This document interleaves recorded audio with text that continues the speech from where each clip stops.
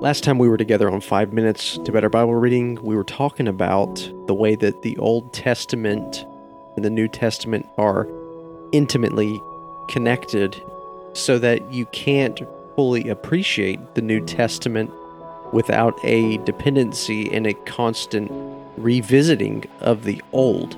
And so I don't know how many people there are who really do understand the way that the New Testament is structured. And I'm not necessarily talking about genre, such as the four Gospels, the book of Acts as kind of narratives, and then the epistles or New Testament letters, because hopefully that's obvious to anybody that reads the first few lines of any of those given books.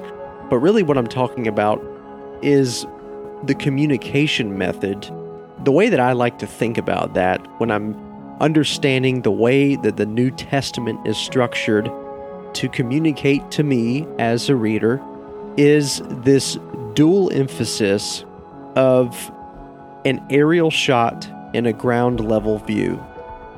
If we were to summarize what the New Testament actually is, probably the best way to do that, to keep things very simple, is the New Testament is the written revelation of the person and work of Jesus Christ. The Gospels, primarily, are about his person.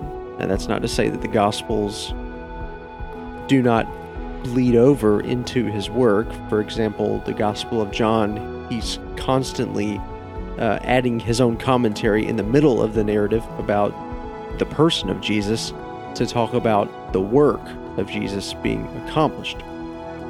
So you certainly do see that happening, but generally speaking, the Gospels have more to do with the person of Christ, whereas you get to the epistles, and it's reflecting on his work.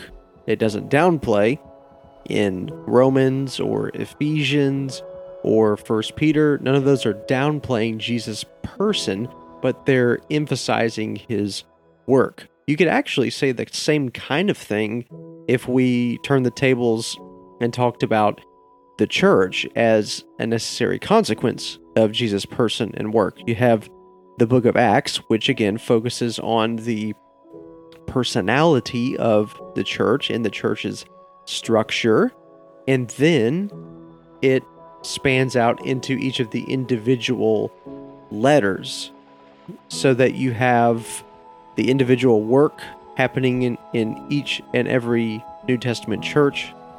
Or you could actually say it the opposite way. You could say that the book of Acts is really about the work of the church, broadly speaking, and then all of the New Testament letters are about the persons of the church, that is, the church in Corinth, the church in Ephesus, the church in Thessalonica, etc. Now, I like to think about things this way because if I was to think about a ground level and an aerial view of a picture, you can see the vast landscape in an aerial shot of a city, but you miss some of the intricate details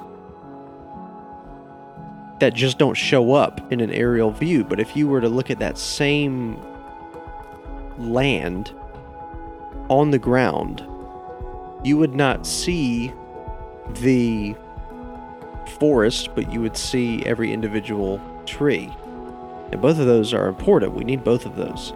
But that's kind of what the Bible does, primarily in the New Testament. You have an aerial shot of things in the book of Acts, and then you have a ground level view of those individual churches that were mentioned in the book of Acts. Same thing can be said about the Gospels. The Gospels articulate Jesus' person and work collectively.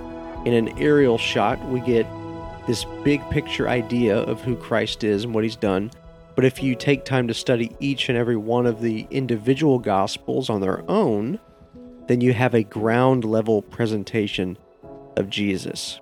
Now again, there's no rule that we have to view the New Testament this way, but I always think it's helpful to develop categories to help remind me of what's going on. And if you can appreciate the New Testament for both its emphasis on aerial shots and ground level views, I think you're really going to find that you begin to retain and comprehend the overall message to a much greater degree.